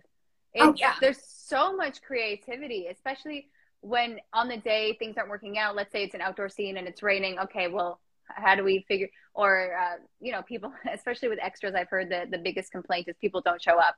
And I didn't know that was a thing. And really? Apparently that's, well, I didn't know, because in my mind, if I book it, why am I not showing up? That just doesn't, I can't understand that. So yes, this is a thing. And how to make it look more, figure out that kind of stuff. I'm so impressed with that, because it's a lot. Yeah. It's like so a whole much. other part of your brain, right? Yeah. So I mean, we do what we do, and they're like, I've been on set before where, you know, a crew member will say, I could never do what you do, and then I turn around and say, I can never do what you do because you're creative in a whole different way, and I haven't gone through that training and I don't understand what that is. But I think we can all learn. So it's I try to like pick up stuff on set. So I'll try not to be overly obnoxious, and you know, just curious. And if a crew member is doing something and it's not too much of an imposition, I'll ask. You know, you kind of feel it out. But I think I don't want to direct, but like I think as an actor, it's important to at least have a basic understanding of what's going on around you, because it's a team. It's not just you. You're all working together to create something. So I think that's like just like an extra thing that I'm trying to do, because I don't feel again, confidence is a big thing, but like I feel good going to set. I'm not on set every day, but when I go, I feel like I know basically what's going on at this point, but I want to learn a little bit more. So I'm challenging myself to just, you know, ask once in a while. And I've been really pleasantly surprised, and I learned a lot, well, not a ton, but like I learned a little bit of lighting, like on the last movie that I was on. Yeah. Makes a huge difference. Oh my goodness. Yeah. And it's so funny when you hear the phrase, they're too hot, and you go, oh, thank you. Thanks. Okay. Yeah. That's not what they're yeah, that's not what they mean at all. Not what they mean. Is it a problem? Okay. I did my hair and hotter. No, it's yeah, I think it's like I don't know where that will bring me, but I think it's I think it's so, I love learning. And I was doing, there's this role, I didn't even know this was a role in and of itself, being a second AC, which pretty much means you're involved in doing the slating. And it's a hard job. I was so, you got to put it in the right, soft, like soft tap, and you got to make sure you're communicating. I'm like, I didn't know this was so hard. I really thought this was easier. clap and go. I had the number of times I had to redo that, the clapping component. I thought, well, I'm embarrassed, and this is hard. I didn't know you could mess up on this. It's a lot of pressure. I know it was. It felt like it. It felt, but also you have to go so close to the people's face sometimes.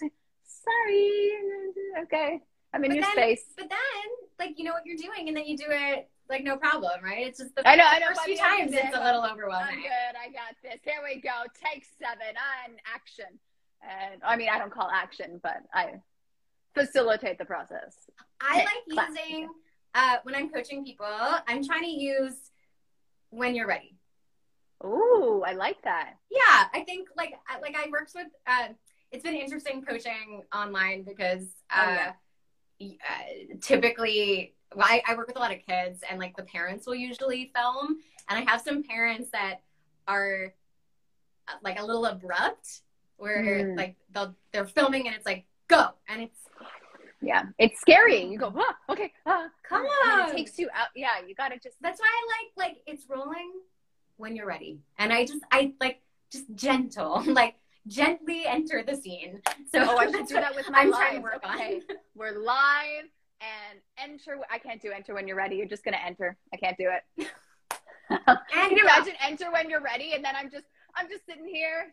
Anyone gonna show up? Hello. That'd be very awkward. I mean, I'd kill some time, but it would be awkward. It would be funny. I'm trying to add like fun, not fun, but like if I can manage it, like little bits at the beginning and the end. Just to give it like a little bit more life before the scene starts, and just like do your own thing, like have a little bit of fun, show who you are. I think it makes a huge difference. Like if it makes sense, not like make a crazy choice where you're axe murdering someone at the beginning for no reason. I don't think that's right. Exactly right. But I think like just show a little bit of you. Like we have so little opportunity to do that, especially in Canada, especially what they cast here, and if you can show a little bit of something extra, why not? I'm picturing, we were discussing the barista role. I'm picturing axe in hand. Here's your coffee. That's a choice. That's a choice. That's a choice. I don't love the make a choice. Well, the choice is there. It's in the script. It's made for me. Oh, I like that. The choice is made for you. Woo! That's what it is. Like if you're playing, like what I said before, that I mean, this is not me making this up. I learned this, but a scene is a piece of music. If you're playing Beethoven, you're not going to make a choice on Beethoven. Like, you're going to play it as written. I think it should be Bach. Okay. I think I should just play this note here for no reason. And it's Tchaikovsky, whatever. Yeah, you know what? I think it needs a C sharp. I disagree with this. I disagree with Beethoven. It's going to be like this. So, I mean, look, if something is written and it's getting to the point where it's going to be produced, even if you don't like the script, just respect what it is and follow the music, which is the script, and I think your choice is preparing, being emotionally available in the way that the character is, being truthful. That is the choice. The choice is to be as fully you as the character as you possibly can be. I think making a random crazy, like, I really don't, because I think that's confusing to actors where people say, well, make a choice. And it's like, what does that mean? I don't want to just make a random choice that doesn't make sense for the character. So it's, I think that's a confusing aspect when you watch interviews or get feedback from casting directors or directors. And it's, I mean, this is just my opinion. Like, I would take everything. No, I wonder if it's, maybe it shouldn't be make a choice. Maybe it should just be, honestly, what would the human do? Yeah. Because I see so many people delivering the lines as actors. And then when you see people that just, they're doing it and I go, oh, wow. Oh, okay. Or honestly, I mean, sometimes it really just comes down to they're on screen and I go, that is the character. That's it. And you just see it and you go, yes. And I never understood when casting said, I see it within the first 5 seconds. I go, oh my gosh, I totally understand. And it's not that anyone else did a bad job necessarily. No.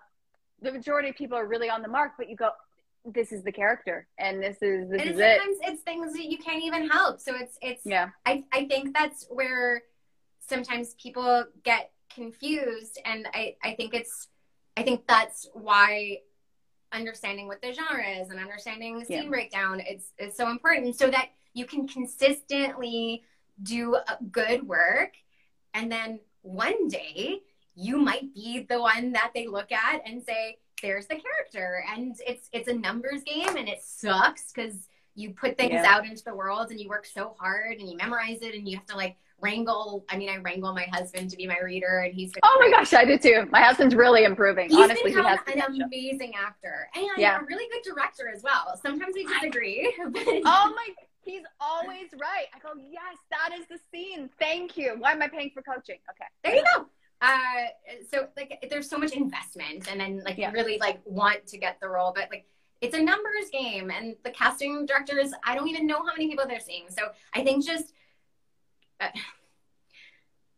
consistently doing your work, putting out good content in your auditions, and hopefully one day you're the one where they look at and say, there you go. And then that's all you can really do. It's I don't know. But I agree. I love that mentality though, right? And just being able to let go, which is something I consistently try and work on. There was one role I wanted to ask you about. I know we're going way over time because I like talking to you, and that's such is the chat. But there was one role, and I'm struggling to remember what it was, but your hair was short and you were super cute. And I mean, you're very cute and all your stuff. Not like a CSI kind of vibe. What was it? I don't know what it was. Was it Designated Survivor? Was it a TV show or a movie? It looked like a TV show. Like a reporter? No, you had a larger role in it. It was in one of the demos that I watched, and I probably should have remembered the name. This is bad chatting right now. This is feedback to myself. Do you remember what I was wearing? No, I just thought, oh my gosh, she's pulling off short hair, and I'm impressed with that. Maybe it was Good Sam. I don't know. Which is also, either way, I was impressed with you. I just think, when I was watching your reel and all this stuff, I think the fact that also, how do you decide to grow your hair or keep it short? That's just another thought I have. But you pull off multiple looks. Thank you. It's been a point of contention in this household because my husband has been pushing me to cut my hair again. And the reason that I grew my hair out was because this is gonna sound insane, but whatever. I watched a movie that I was in, and I really hated the look of the back of my head. And when I turned, I thought my jawline looked really weird, and I was like, I'm gonna grow my hair out so that covers it. That's not insane. That's an actor moment. You're fine. Because I find, again, for me, I'm getting a haircut soon, and I thought, I can't like that. This look, I had a weird Rihanna look when I donated some hair, and I tried it twice, not for me. I can see but you like a cute, sharp bob. You know what? And but I wonder, and I feel, and I don't know if you feel this way, but I feel that a haircut can really affect the kind of character I play. And then once I get the haircut, and then you get the headshots to match that haircut, and then I'm locking in on certain characters. So that's I always make stakes higher than they should be. But for the haircut, I'm like, what should it be? Because these that dictate my characters, right? Well, so I think the reason I cut my hair was, this was kind of like a strategy, and I don't know if it kind of worked, but I felt like I kind of needed to be different. Yeah. In some sort of way, shape, or form, especially the first couple of years in Toronto or moving to a new city where it's, how can I be different? And it looked good on me. I was very lucky. It did. And yeah. I found that I was going out for that. So that's what I found, that I was with short hair. I was going out at that point for very specific roles that were asking for short hair. So it became kind of my thing. And then at some point I had booked a few things that I was starting to kind of feel like I was getting pigeonholed, and I started growing my hair out to see if maybe that could kind of allow me to not just be the short haired person. Right. I do miss it though. It was so easy. Curly hair is this is not, I mean, it's natural, but it's like natural with like a little bit of help, you know, like some products to kind of like tame it, but it's like a commitment, especially the grow out. Like if you're going from a pixie to like anywhere like where you cut it above like a certain length, it's a bit awkward when you grow it out. So there were like 2 years, and thank goodness we had the pandemic because I was growing out my hair and I could just hide. Sorry, not thank goodness we had the pandemic, but that's I know when what I you grew out meant. my hair. The one you're trying to find some positivity in what was the pandemic / still kind of is. We don't know. It's an interesting world we're living in. I don't know. But no, I'm fascinated by that because I don't know. I think men also, some men were growing their hair and they get different roles because of that, right? Of You go, course, oh, okay, yeah. this, and I don't think there's anything wrong with that. I think that's just, again, the look is so important, right? And Yeah. as much as, you know, we're very open to casting all these different looks, body shape, sizes, you know, gender, race, whatnot, I still think whatever you look like on screen, it just helps if you look more like the role you're auditioning for. You see it and you go, yes, that's the role, right? You know, if I'm a doctor, I'm not gonna just kind of have this like blown out hair, whatever. Just look at me, I'm a doctor. It's gonna be a professional, you know, I'm a doctor, whatever. I will say though, I don't know how to change the world, but like I put on makeup as a woman. I identify as a woman, and like when I audition, even if I'm going out for a commercial or whatever, I will put on some sort of makeup. And when I was having more in-person coaching, guys never put on makeup. I know. Ever. And or like maybe they would just put on like if they had a pimple or something, they like, which is not a big deal, but like they would cover it up. And I don't know how to make that choice, and that maybe that's just like challenging myself, where it's just saying I look fine on camera without makeup, I'm gonna try to do it without, but it's this like I need to look a certain way, and it's so challenging. So that maybe I don't know if it's to work on. I don't know if it's your choice to make, because if everyone else is wearing makeup and you don't wear makeup, I think it might come across as it looks like you're not trying. She wouldn't even put on makeup. I think it's so ingrained in society that if you try and take a stance and it's just one actor not doing makeup, please, 20 other actors for this role that put makeup on and it looks like they made an effort. And right. I think we associate women not wearing makeup with women not making an effort. Right. And I go, no, sometimes I just don't want to wear makeup. And you don't need it. You're like not to put a word on it, but like you're a beautiful woman. Like you don't like, oh my gosh. Like you don't need it, but it's just this it's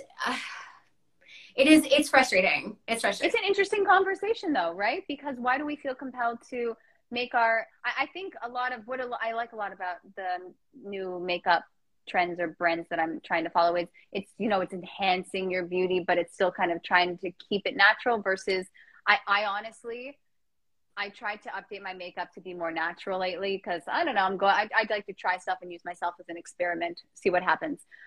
But I don't understand blush. And they were trying to explain the concept of blush to me, and I do not understand. Yeah, it makes your cheeks red. But I thought, you know, I wear sunscreen. I don't want redness. Why am I making? I don't. And so blush to me is confusing. I don't get it. I won't wear it unless, you know, you're on set and they put blush on you. I'm not gonna be a little B word about it. But I don't wear blush. I'll send you. I don't get it. Okay. There's a YouTuber who I love because she's an artist. She does makeup, but she works a lot with shadows, and she kind of uses her face as a canvas, and she does a lot of like color theory as well, which is very interesting. But she talks about if you want to use makeup in that way, that like using makeup as a way to bring certain features forward or to bring certain features back. I can't remember her name off the top of my head, but I'll send it to you. But she completely changed how I did my makeup. Cause I would just follow like a couple of her tutorials, and it was just really interesting to see the different ways that you can, not that I'm trying to hide certain features, but like, especially like on camera, like you kind of get flattened. So like to just bring certain things that I find more pleasing forward, and things that like maybe I want to kind of hide a little bit, like a little bit like further back. So yeah.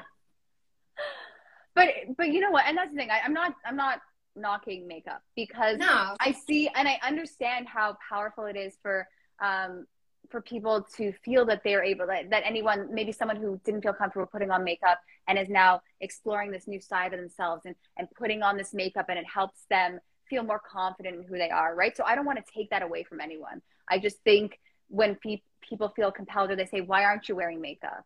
And you go, whoa. It's the expectation that we've put on ourselves. So I don't even know what casting thinks. They might be like, hey, heck no, just be natural. But there hasn't been an announcement from casting saying, ladies or people who wear makeup, you don't need to wear makeup anymore, just do that. So there's this expectation that we put on ourselves, and that the feeling that we need to put it on. But it's a lot of extra labor, because okay, first of all, now we're doing most things from home. I've been to one in-person audition.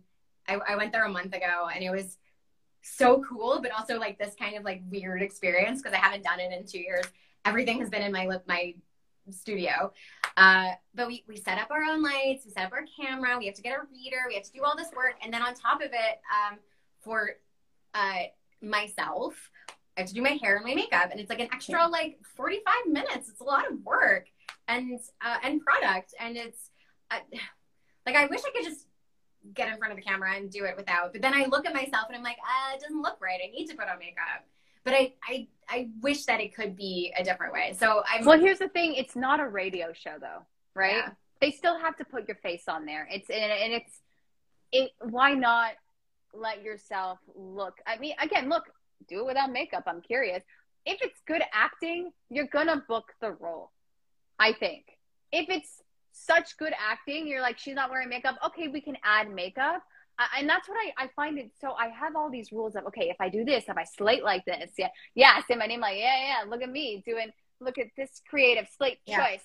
Hey, but also no one cares. Just do a good audition and make me believe that you are that character. And then whatever, okay, like in my opinion, in my case, you didn't wear blush, we can fix that, you know? Total, of course. Yeah. I think, but it's so hard to tell, you know, like I don't know if you feel like just all these restrictions. Oh no, I have to follow X, Y, and Z, and then I have a fighting chance. And it's, I don't like it. But I know. I think I was trying to explain that to someone once, where I think this career is just so interesting, because there's no trajectory, there's no rhyme or reason to anything. And then it's not just, oh, I wrote a good paper and I got a good grade and I get this job, and then I do good work and I like go up the ladder. There's no rhyme or reason. There's so many aspects to the industry. There's so many aspects to you that like, if we have some semblance of control, which is, okay, I'm going to try to up my makeup game and try to do a little bit better with my hair. And well, that was interesting with the hair. And I love having these conversations, because did you get different roles with the hair? Yeah, no, 100%. Yeah. Right? I think also I've changed too. Like I was a lot sassier in my acting when I was younger. Like I can still totally bring up the sass, but I think I've like calmed down a little bit and just kind of mellowed. So I think there's a different aspect that I bring to it, and I think that's kind of shifted too in casting. But I think the hair, of course, was like a huge, like I had a pixie cut. It was like a huge difference.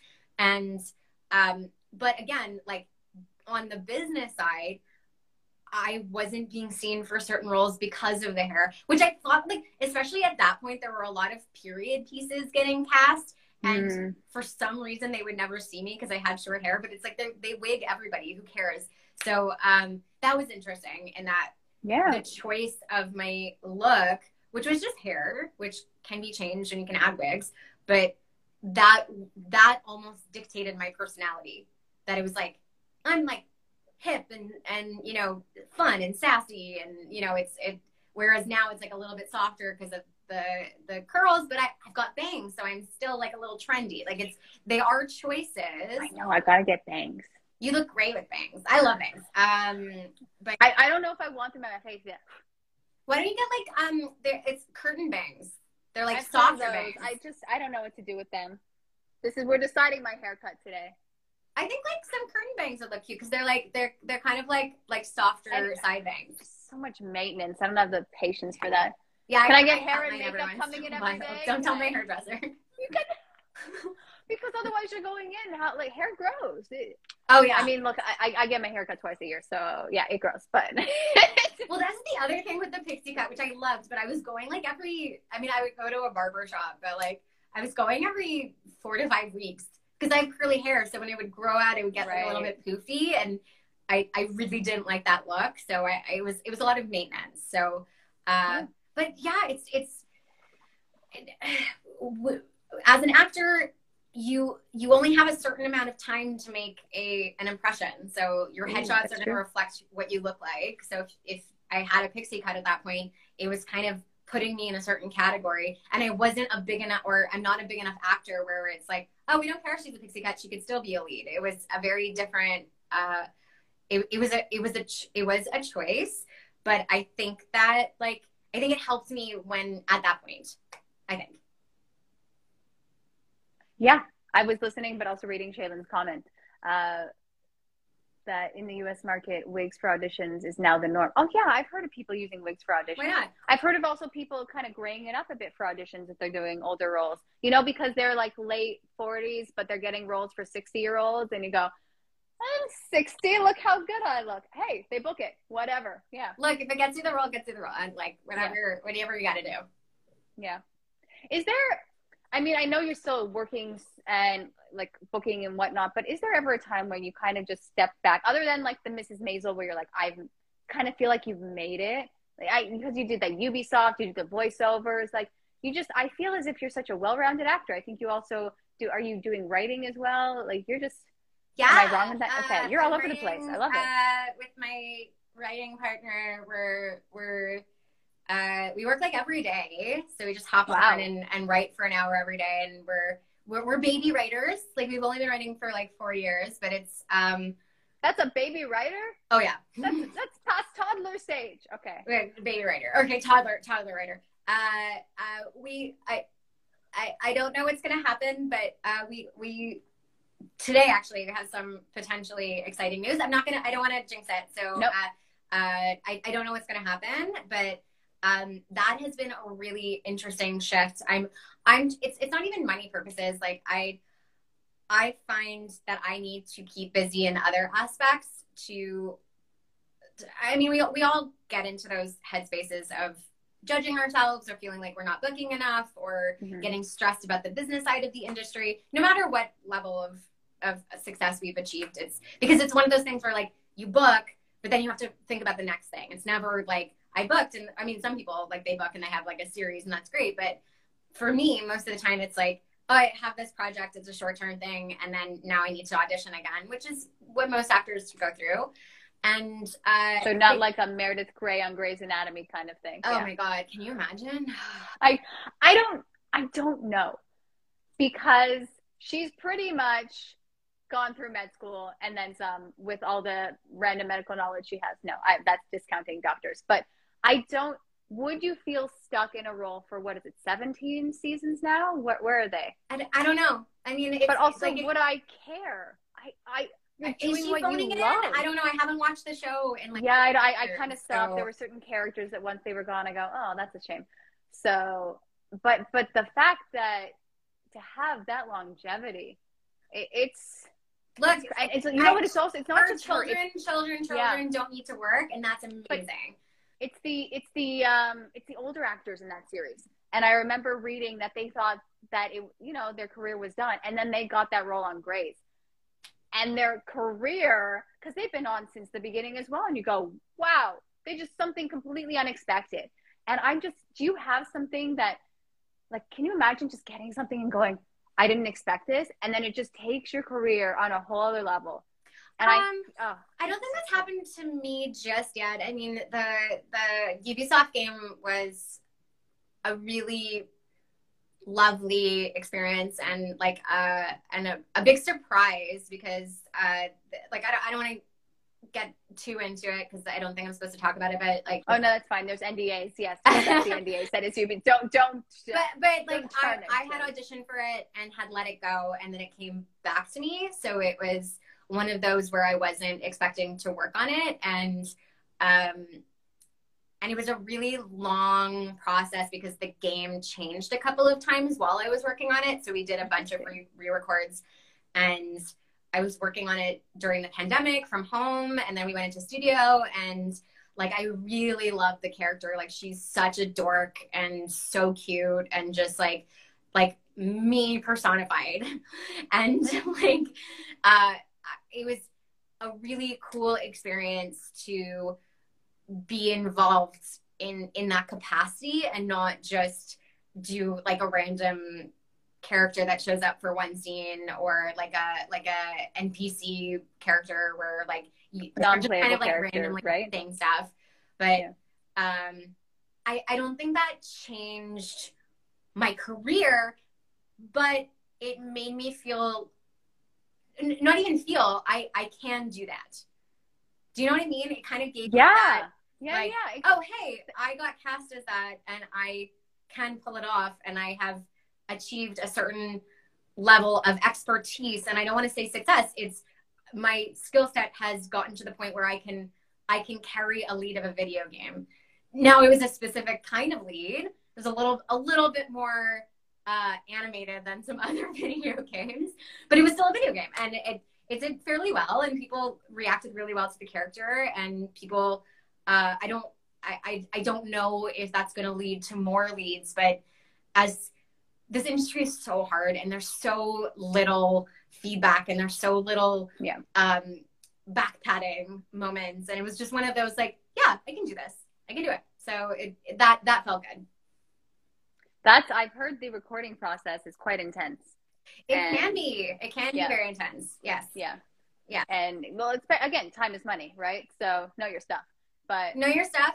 That is like a whole other ballgame. Like I think that is like, you really got to let go and just be it. Like, because video games are so close to film now. Yeah. Especially it's very with real. voice, you got to really like be truthful in the moment right away. So it's like you can't, I hear in video games when people sound fake and it's very jarring because you got to remember when gamers are, or when people who game are playing, a lot of the times they got their headset on and they have your voice right in their ear. They're not just like watching it on TV. Some people watch on TV. So if there's any sort of fakeness, they're going to hear it right away from my experience or from like when I've watched or played video games. So I think that's so important. Like just being able to, I mean, that's like a whole other chat, but like it's hard. It's a hard thing to do. It is for sure. And that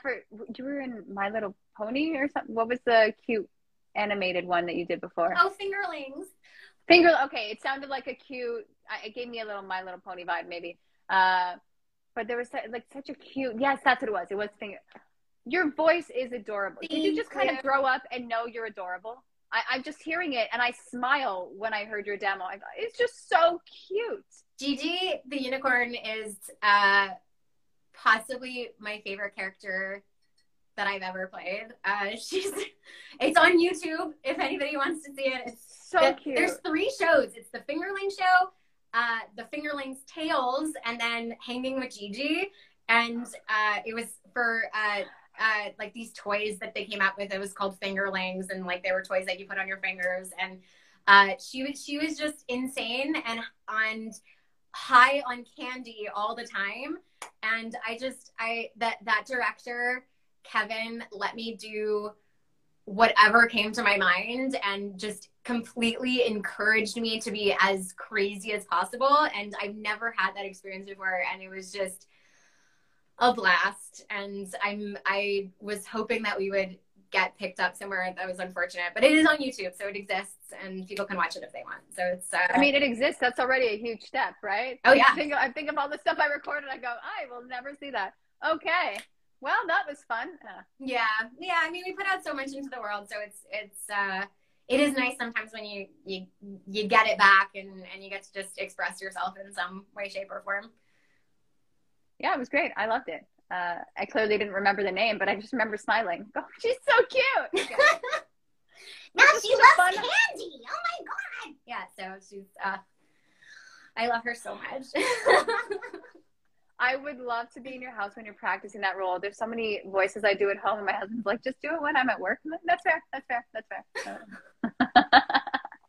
Well, when we did the Ubisoft thing, because we weren't like recording for real, but we were doing something called the scratch tape. So it was just for the animators to basically get them started because studios weren't open. So we just recorded at home, and we patched in. So you had to, it wasn't like me just recording. It was like I could hear the director, and all the stuff that I was doing in my home studio was being recorded on their end. And like my poor husband and my poor cat we did like 5 or 6 recording sessions from home, and my poor neighbors at that point, because I was like dying or like screaming or being set on fire, or I don't think I was being set on fire, but like falling from like 20 feet. Like Do you have a sign on your door? No, I just recording. I always think especially when it comes to a scream or something and it's late at night, I don't know what to do. So I usually wait till the next day, but I should just have a sign. Okay. During the pandemic, when I had to go to Montreal for a shoot, and it was at the time where like you had to be secluded in your hotel room. Like you couldn't leave, and like they would bring you food for breakfast. And I had to be there for a week for like one shoot date because of testing. So you would test and then do wardrobe. And then anyway, it was a long process at that point. Safe, but a long process. But I got a video game audition when I was there, and I actually went downstairs to the front desk and was like, I'm not murdering someone. I just have a video game audition, which I think is a great way to like cover up an actual murder. So yeah, I'm glad. So that's like a thriller movie murderers right watching there. this, if anybody wants to write that. That's a really funny scene. Oh my God. I'm not murdering someone.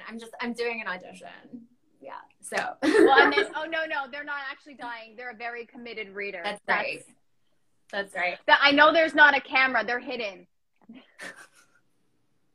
Oh, that's so dark and ridiculous. I love it. Yeah. Okay. So, we have been talking for almost 2 hours, and that is on me because you're fascinating. And it's your finale. We gotta I know, it's true. It's big finale. So we did it. And I'm just so happy that, thank you for sharing so much. Is there any, I don't want to cut you off, but also I want you to have your day. But is there any like final thoughts, anything you'd like to share with the people watching, the people that will be watching? I mean, we talked a lot about crafts. We did. I do coach part-time. So if anyone's interested in some help, I coach under Sumac Studios. You can find that on Instagram. If you'd like to learn a little bit more about me, you can go to my Instagram or my website or my very, very small Twitter following. I don't understand Twitter. I don't think I'm like smart enough to like be relevant on Twitter. So I'm just scared my thoughts are going to come back and haunt me. I have too many thoughts. It's scary. Yeah. So no one needs to know them. But yeah, I like, again, like I think that as an actor, it's a really difficult but really worthwhile profession, and I'm really I'm just really grateful that I'm able to make some sort of my life part of the industry, and yeah, I love it, and hopefully that came across. I don't know. Oh, I think it did. I think you're full of passion, and I just love everything that you have to say. I think a lot of great advice was shared. So I mean, thank you for sharing part of your journey, right? It's so, I mean, I always have so many more questions even before I end. But that's just we just kind of dipped into learning a little bit about you today, and I appreciate it. Thank you for having me. This was so much fun. It was fun. I'm getting my guests to sign off because I don't want to sign off. But okay, wait, sign off phrase for you. What's a good sign off phrase? Oh, can you use the voice to sign off and say goodbye? Thank you all for watching, by the way. The Gigi one? Yeah. Gigi the Unicorn. Thank you everyone for coming, and go eat some candy.